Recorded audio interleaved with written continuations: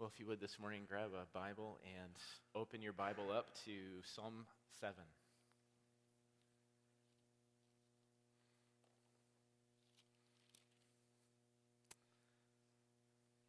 We're nearing the end of our series on the attributes of God.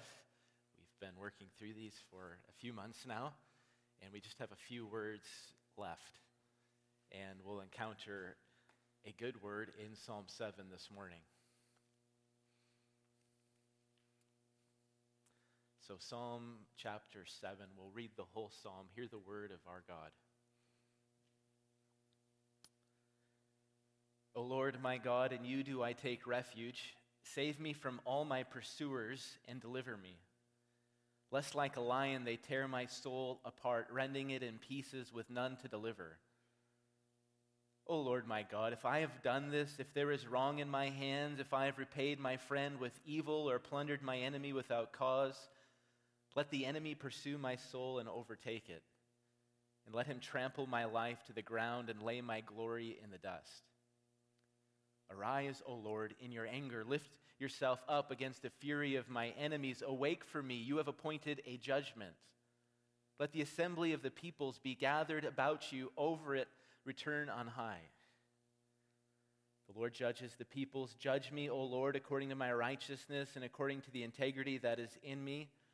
Oh, let the evil of the wicked come to an end, and may you establish the righteous, you who test the minds and hearts, O righteous God.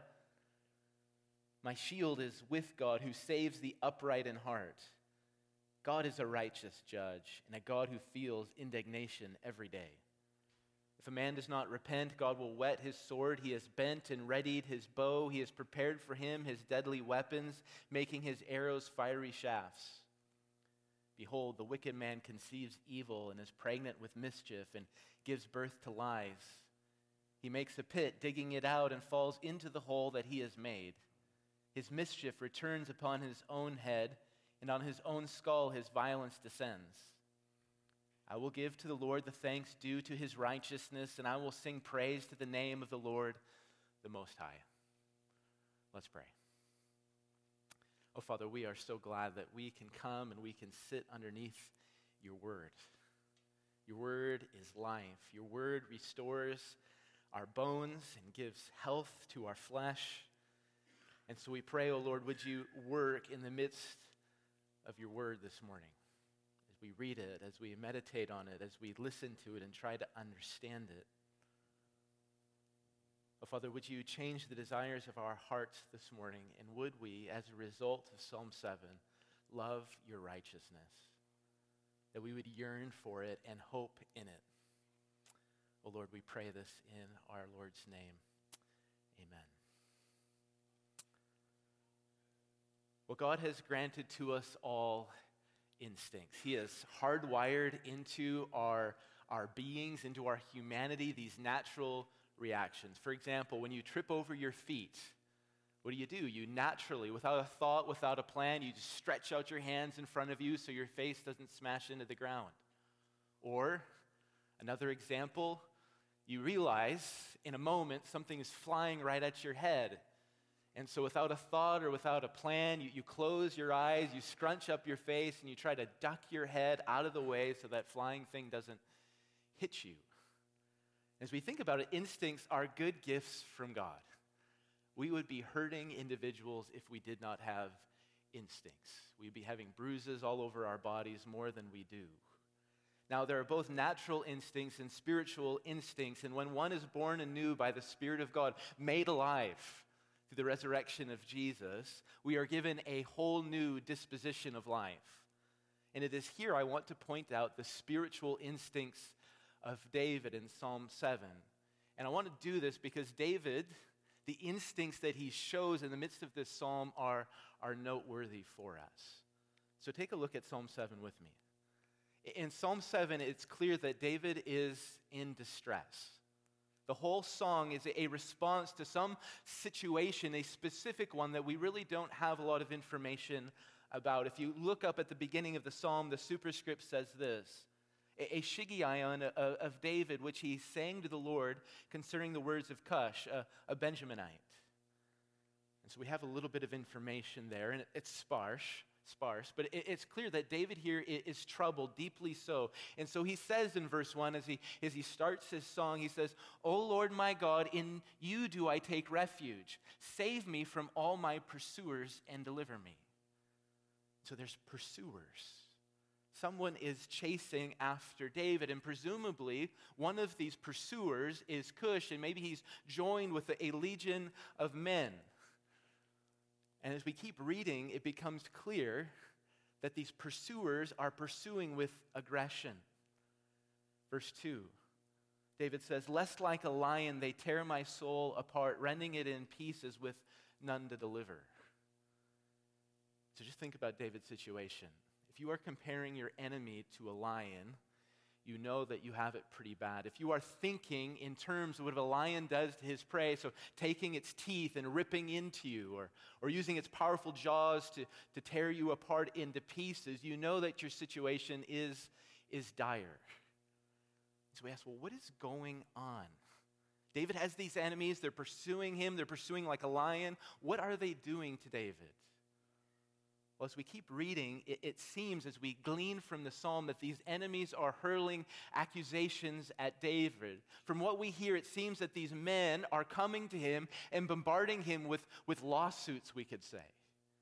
Just listen to David talk about this situation in verses 3 through 5. He says this, "O Lord my God, if I have done this, if there is wrong in my hands, if I have repaid my friend with evil or plundered my enemy without cause, let the enemy pursue my soul and overtake it, and let him trample my life to the ground and lay my glory in the dust."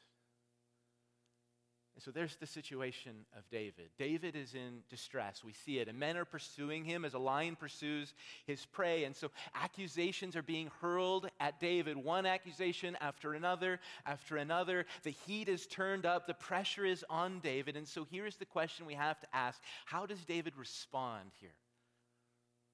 What are his instincts in this situation? Before I answer that question, I want to turn it on you and make it personal for you. What would you do in this sort of situation? So you have the bare details of David's situation. What would you do? Maybe you're a fighter, and so somebody's coming, Cush is coming with his host of friends, and he's launching these accusations at you. You're a fighter, so what do? You turn around and you launch accusations back at him. You let him have it. Maybe you're not a fighter, maybe you're a runner, and so Cush comes after you with all of these accusations, and what do? You turn around and you run. I'm out of here.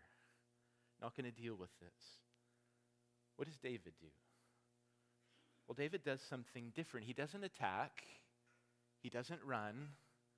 He goes to the Lord. Look at verse 1. He says, "O Lord my God, in you do I take refuge."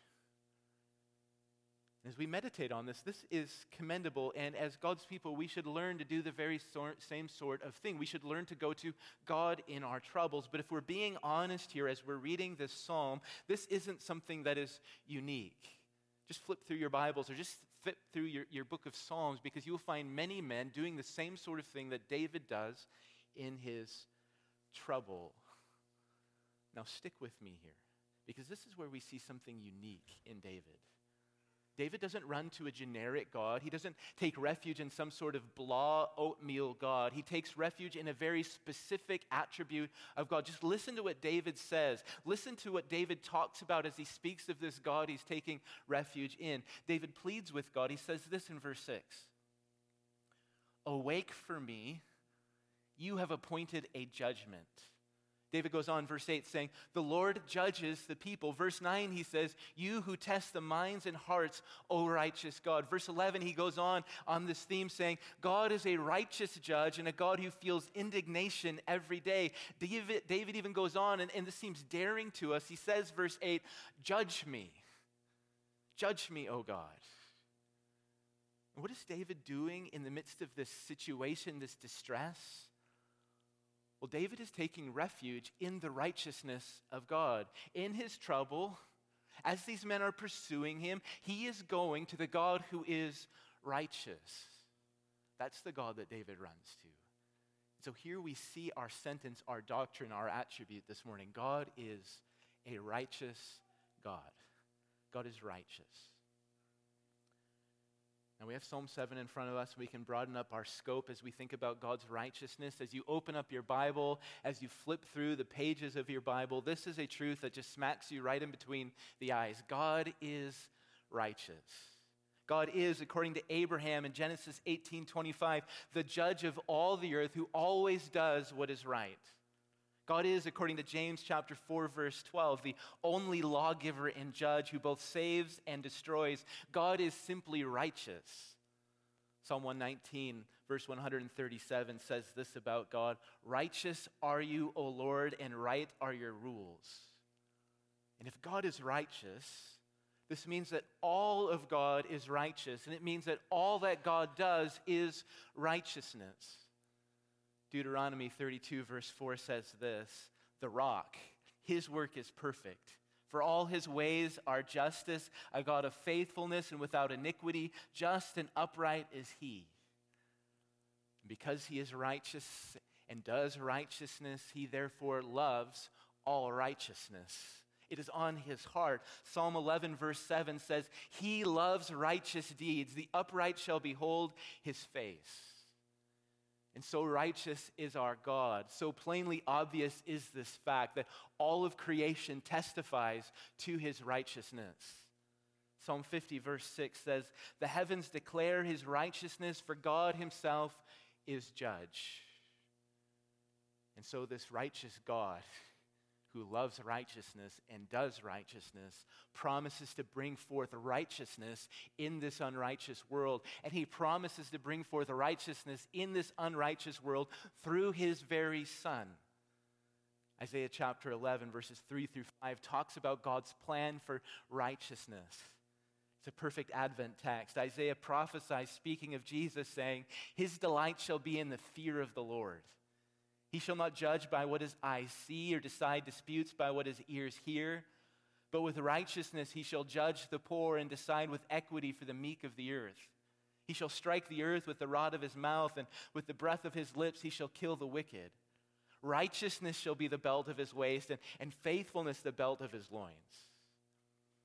And because of what our righteous God will do in this unrighteous world, bringing forth righteousness through his righteous Son, all of God's people someday will lift up their voices and sing, praising God for his righteousness. Revelation chapter 19, verses 1 through 2 say this: "Hallelujah, salvation and glory and power belong to our God." Why? "For his judgments are true and just." They are true and just. And because of this, every single person on this earth, both men great and small, men rich and poor, men and women, children too, will have to deal with this truth personally. Paul says as he preaches in Acts chapter 17, verse 31, "God has fixed a day on which he will judge the world in righteousness by a man whom he has appointed, and of this he has given assurance to all by raising him from the dead." God is righteous. That's what the Bible preaches. And as we read our Bibles, the truth just smacks us right in between the eyes again and again and again. God is righteous. And as God's people, we should learn to love his righteousness. But here we need to dig deep, because we've been using the word righteousness, but we haven't defined what righteousness means. So what does it mean for God to be the righteous God? Well, for a definition, I want to go back to Psalm chapter 7 and do some work in that psalm, because I think this psalm gives us a few clues that points out to us what it means for God to be righteous. And so I want to show you 3 clues from Psalm chapter 7 that will help us understand who our God is. So the first clue is this: as we try to understand God's righteousness, there is a standard. There is a standard. So as we go back to Psalm chapter 7, Psalm 7 only makes sense if there is a standard to appeal to. So as we think about the situation that David is in, David's enemies are appealing to a standard, and they're saying in the midst of this psalm that David's life has deviated from this standard. So what are they doing? Well, look at verses 3 through 5. They accuse that there is wrong in David's hands. They accuse that David has done evil to his neighbors. They accuse that David has turned around and without cause waged war, plundering those about him, that he's a man of treachery and violence. And in response to all of these accusations that are hurled at David, what does David do? Well, he goes and he appeals to the standard. He goes to the standard, and what does he do? He measures himself against the standard. And how does he do this? Well, he does it in verse 8. He claims that he is both a righteous man and a man of integrity. And what is he saying? Well, in simple words, he's saying, my life fits with the standard. My life conforms to the standard. Now, all of this begs a question as we hear this talk about a standard. David is appealing to it. David's enemies are appealing to it. We ask, well, what is this standard that everyone is appealing to? And here we have to be clear that the standard is not feelings. Well, I feel that this is right. I feel that this is wrong. Nor is the standard consensus opinion. Everyone thinks this is right, and so that must be right, and I will do that because everyone thinks that. No, as we go to Psalm 7, the standard has to be the law of God. It's the rules that God has revealed in Holy Scripture. And because these are the laws of God and not the laws of reason or feelings or consensus, we can therefore reason that these laws are not random or haphazard or ad hoc. We can reason that these laws and rules found in Scripture are a reflection of who our God is and what He is like. As we do this reasoning, we have all of these characters in Psalm 7 appealing to the standard. And if the standard comes from God, what is happening here? Well, all of these characters in Psalm 7, David and his enemies, are appealing ultimately, at the end of the day, to the character of God itself. The character of God is the ultimate standard. So here is our first clue. As we think about God's righteousness, there is a standard, and that standard is the character of God revealed in the law of God. And as we think about this clue, this is a practical help for us. So as you're doing your daily Bible reading and as you work through your Bible in a year, you're going to work through a lot of laws in your Bible reading. For example, you're going to work through the 10 Commandments a couple of times. And what's happening when you're reading the 10 Commandments? Well, you're seeing what our God is like. When you open up God's rules, you're getting a concrete definition of His righteousness. That's what you're seeing. So that's our first clue. And we can move on because there's a second clue. And so as we try to understand God's righteousness, we have to understand that there is a judge. And this makes sense. If there is a law, then there must be also a judge. And who this judge is in Psalm 7 is no secret. David says in verse 8, the Lord judges the peoples. That's clear. Now the question we have to ask is this: well, what sort of judge is the Lord? Is He the sort of judge who winks at the guilty if they pay him off? Is He the sort of judge who loves to do favors to his friends and those who have means because then they can pay him back with something else? Is the Lord the sort of judge who likes to put his finger on the scale and tip it in a certain direction that favors himself? Or is He the sort of judge, and we're well acquainted with this, that is just plain incompetent? Whatever He does, He just bungles justice. Well, David tells us what sort of judge the Lord is. Verse 11, he says, God is a righteous judge. What sort of judge is He? He is righteous. And what does that mean? It means that He isn't a respecter of persons. It means that his judgments are perfectly consistent and they never err. This means that God will always do what is right. And He will do what is right without fail. And He will do this. Why? Because He Himself is righteousness. But as we keep thinking about this judge, who is the Lord, there's more to consider. I remember when podcasts first became a thing. That was probably about a decade ago. And when podcasts first became really popular, there was all of these shows about mistrials of justice. And so the podcast would chronicle how this person was mistried. And as you listen to these shows, it always had something to do with the evidence. Something wasn't known about what had happened, or something was misconstrued, or maybe even worse, something was suppressed. And so the wrong man or the wrong woman was jailed and convicted. But here's the thing about the Lord who is judge. This sort of thing can never happen with the Lord. He knows all facts and nothing is hidden from him. Not even the smallest detail goes unnoticed by the Lord. Even more importantly, as we see in this psalm, he knows all motives. No judge, human judge, can perfectly discern someone's motives, but the Lord, he does. He knows why we do what we do. Listen to what David says as he talks about the Lord's understanding of our internal reasoning of our hearts. He says, verse 9, "You who test the minds and hearts, O righteous God." What a judge our Lord is. He not only sees everything, but he can look into our hearts and understand why we do what we do. And so there's our second clue. God is a righteous judge who is able with perfect accuracy and consistency determine what is right and what is wrong. So we can move on to a third clue. And so what do judges do? Well, judges give judgments. That's our third clue. There's a judgment. And so this judge, the Lord, doesn't just deal with words. This judge deals with reality. And David's hope in Psalm 7 is that the Lord will actually do something for him. To be more precise, David's desire is that God will put on display his righteousness and bring to bear a judgment upon his situation. That's what David wants. David wants the Lord to act according to his righteousness and show forth his righteousness and bring a judgment to him. And so we ask, well, what does that look like for the Lord to bring a judgment? Well, as we look at Psalm 7, the judgments of the Lord go in two different directions. For the righteous man, for the upright man, the judgment of the Lord will mean something for him. But for the man who is unrighteous, the man who is evil, the judgment, the same judgment of the Lord will mean something altogether different. So let's look first at the righteous man. That's David in this psalm. And so David pleads, verse 8, he says, "Judge me, O Lord, according to my righteousness and according to the integrity that is in me." So David is pleading, bring a judgment to me.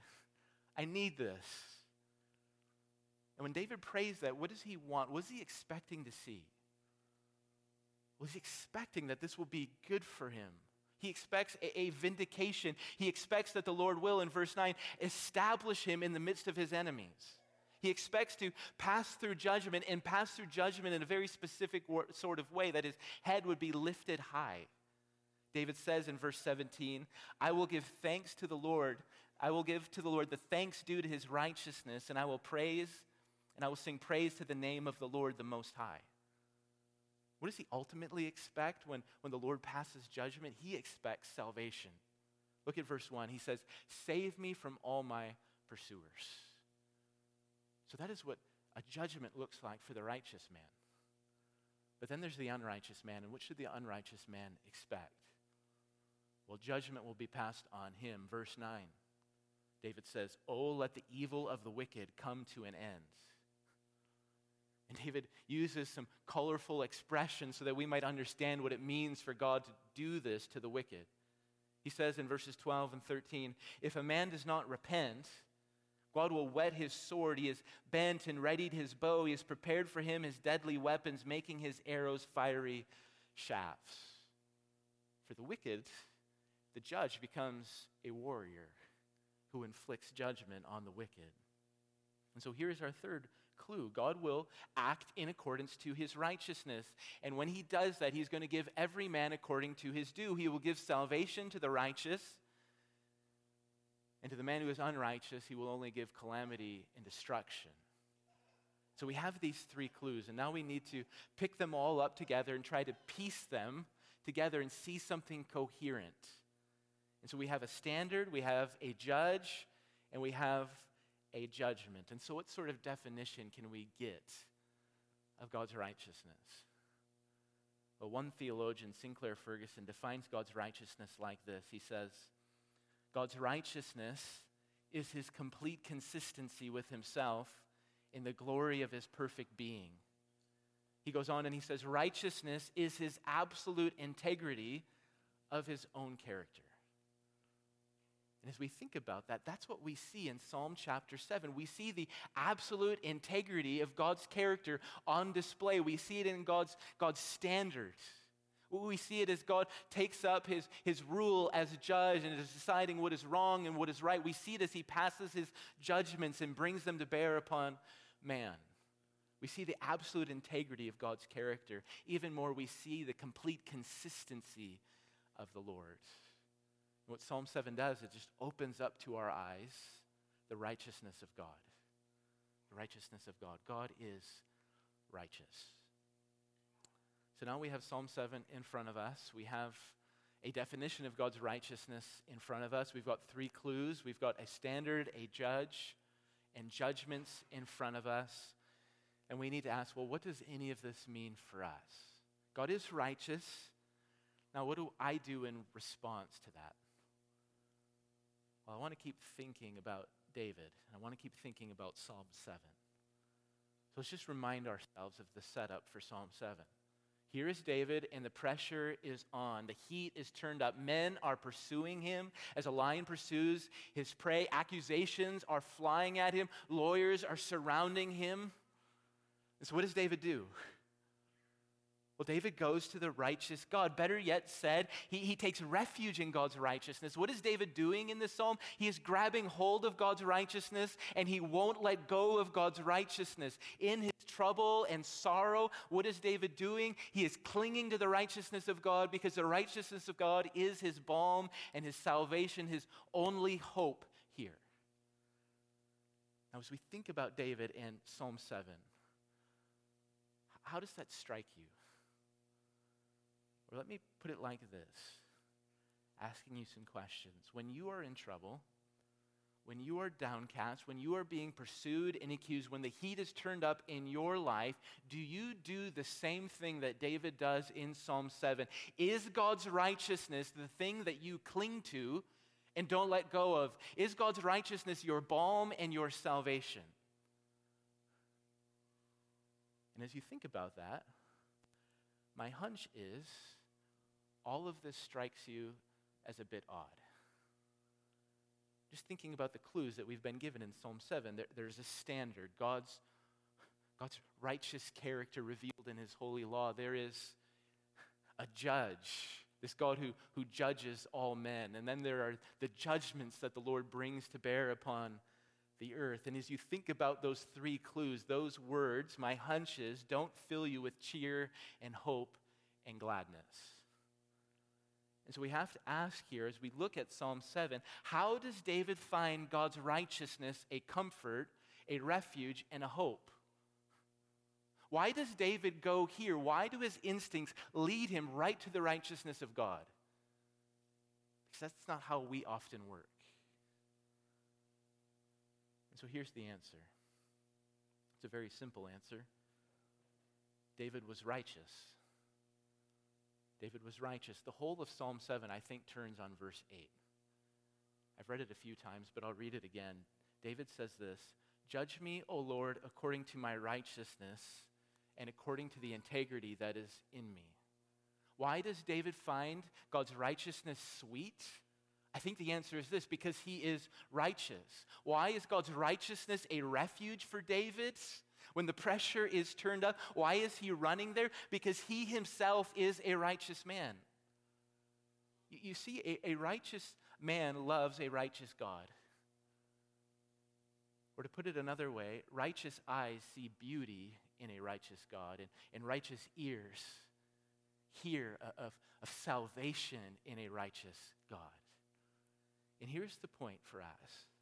We will only take refuge in God's righteousness if we ourselves righteous. For if we are not righteous, God's righteousness will appear to us as what? It will appear to us something terrible. We will look at these clues, a standard, a law, a judgments, and we will want to run away from all of these things. We want to flee all of these things. We want to get away from these things as fast as we possibly can. We will only take refuge in God's righteousness if we ourselves are righteous. And David works this out for us. In 2 Samuel chapter 22, verses 26 and 27, David sings this to Israel. He says, with the merciful you show yourself merciful. With the blameless man you show yourself blameless. With the purified you deal purely. And with the crooked you make yourself torturous. The righteous man loves the righteousness of God. The unrighteous man flees the righteousness of God. Now, if you're tracking with me, there's probably all sorts of questions popping up in your heads. And the big question that you should be asking is this: well, what does it mean to be righteous? Or to go right into the text of Psalm 7, to go right at verse 8. How can David say these words? How can he say, judge me, O Lord, according to my righteousness and according to the integrity that is in me? How can David say these words? Because it seems that the whole psalm turns on those words. Well, let me say very plainly, David's righteousness, that is his right relationship with God, was not the result of his many good deeds and works. It's not that David did a lot of good things for God and that made him righteous and made him love God's righteousness. That isn't what David means, and that isn't what righteousness means in the Scriptures. And so we can be perfectly honest about David. We know his life. He did some pretty terrible things in his life. You remember Bathsheba and that whole incident, all of the sin there and how it produced murder, the murder of Uriah.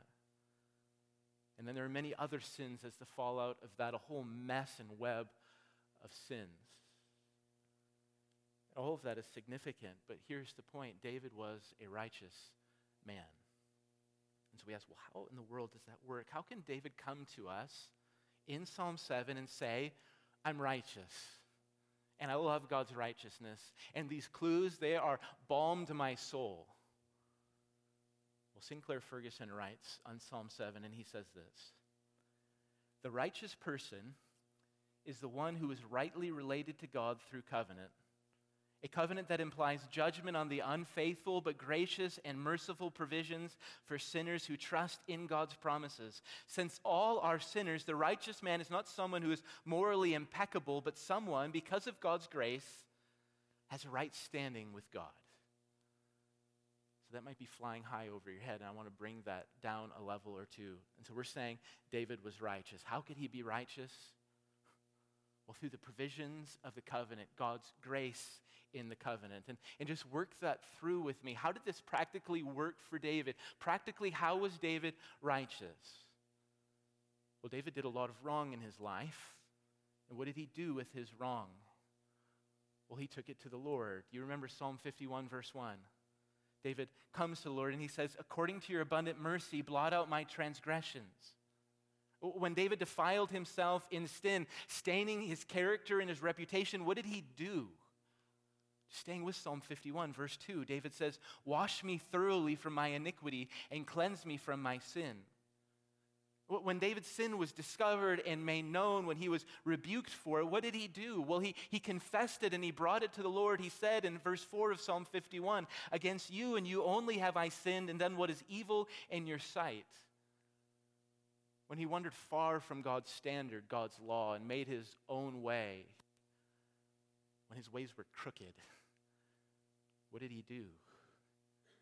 Well, God's call came to him, and he heeded God's call, and he turned back. Psalm 51, verse 12, restore to me the joy of your salvation, and uphold me with a willing spirit. Psalm 51, verse 18, the sacrifices of God are a broken spirit, a broken and contrite heart, O God, you will not despise. So how was David righteous? How could he say what he said in verse 8? Well, he was righteous through the grace of the covenant. We see it displayed in Psalm 51. And as we look at our whole Bibles and try to understand verse 8, we can say he was righteous in and through the gospel of Jesus Christ. How could David say what he did? He could say what he did because of Jesus. And this is where the rubber meets the road for you. If you want to be as David, if you want to take refuge in the righteousness of God, if you want your balm to be the judge of all of the earth, if you want his judgments pronounced over you in favor of you, hear this. This is what you must do. You must be found in right relationship with him. And how are you to be found in right relationship with him? You must make use of the grace of the covenant. And how do you do that? You must be found in Jesus himself. And this is the gospel truth, and it is a glorious truth. All of those who trust and believe in Jesus, those who bring their sins to Jesus and come to Jesus for cleansing and renewal and forgiveness, are righteous in him. And it is here, and only here in Jesus, being cleansed and forgiven, being justified in him, that we learn to see God's righteousness as our delight and our joy, our refuge, our steady hope. In fact, something happens in Jesus. We can begin to speak like David did in Jesus. We can go, and in our trials and in our circumstances, we can say with David, lifting up our voices to God, verse 8, "The Lord judges the peoples. Judge me, O Lord, according to my righteousness and according to the integrity that is in me." And that's what the gospel affords God's people. It affords us a heart that loves God's righteousness, our balm, our salvation. Let's pray. Well, Father, we thank you for this psalm. We thank you for the words of David and how they teach us about your righteousness and how to apply your righteousness to ourselves. And so we want to this morning make use of the grace of the covenant. We want to make use of Jesus. You are a perfect judge and you know our hearts. And so what we do, as we do every day, is we bring our sins to you in Jesus. Forgive us, cleanse us, make us whole, so that we might be able to say with David, "Judge me, O God, according to my righteousness," the righteousness of Jesus. We pray this in Jesus' name.